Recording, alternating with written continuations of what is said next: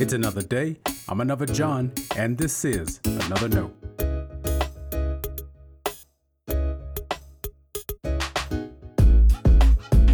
Today's edition of Another Note is titled, Good Reasons to Reject Jesus. Our scripture reference today is Philippians chapter 2, verses 12 through 18.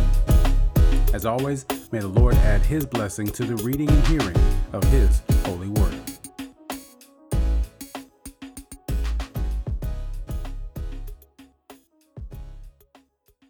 Therefore, my beloved, just as you have always obeyed me, not only in my presence, but much more now in my absence, work out your own salvation with fear and trembling.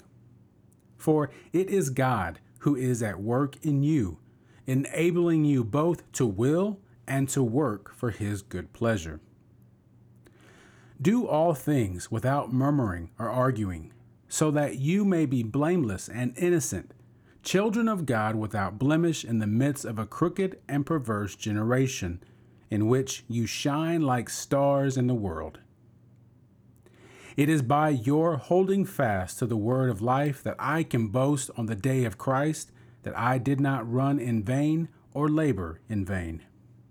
But even if I am being poured out as a libation over the sacrifice and the offering of your faith, I am glad and rejoice with all of you. And in the same way, you also must be glad and rejoice with me. This is the word of our Lord. Thanks be to God.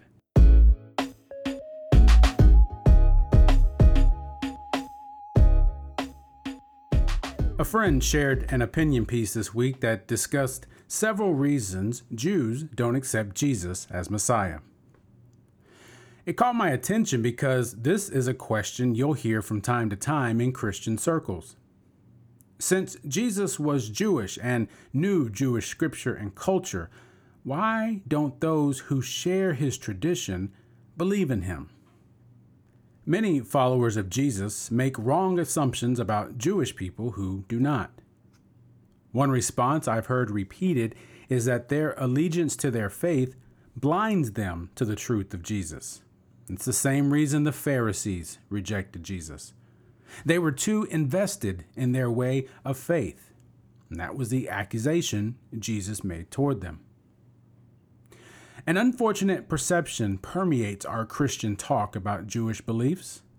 Many of us think they dismiss Jesus out of defiance of God's grace. To be sure, many people, Jewish or not, probably do. We all are like that at times. There are, however, several pointed reasons a Jewish believer may reject Christ as Messiah. I'm not going to bring up all those reasons. I'll leave that to your own Google search. But two reasons stand out to me. They connect to each other, and they shape a big part of how I view ministry and discipleship. The first is a big picture reason. If Jesus was God's Messiah, then the world should have been redeemed after his anointing. The world, though, is still full of suffering and pain. What's more, we cannot get through world history without recognizing how Christians have often added to the world's suffering and pain. That is the second reason. We tell people to follow Jesus because he is Lord. We also say that he loves us and transforms our lives. Amen.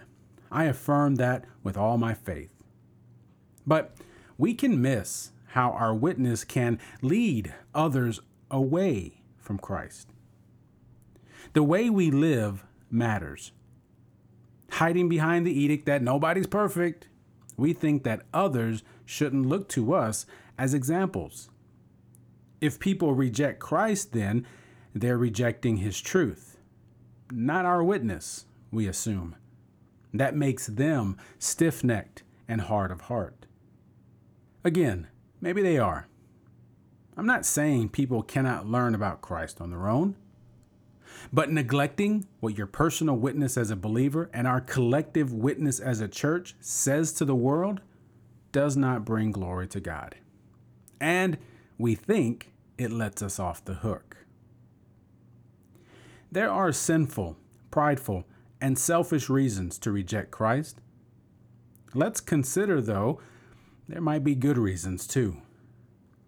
If we haven't shown the world that a life lived in supposed fear of God isn't any different than any other life, whose fault is that?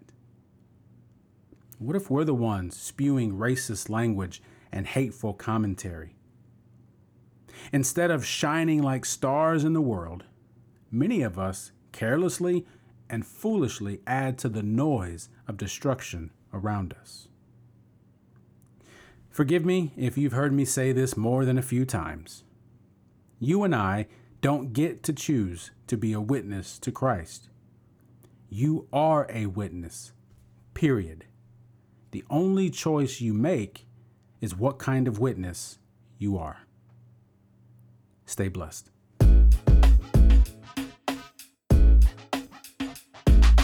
Thanks for always supporting Another Note. This is our daily devotional. I'll keep writing and recording as long as you keep listening and we keep growing. If you ever find Another Note on iTunes or anywhere else podcasts are available, make sure to leave a review so others can join us. The easiest way to connect with me is online at anotherjohn.com. God be with you.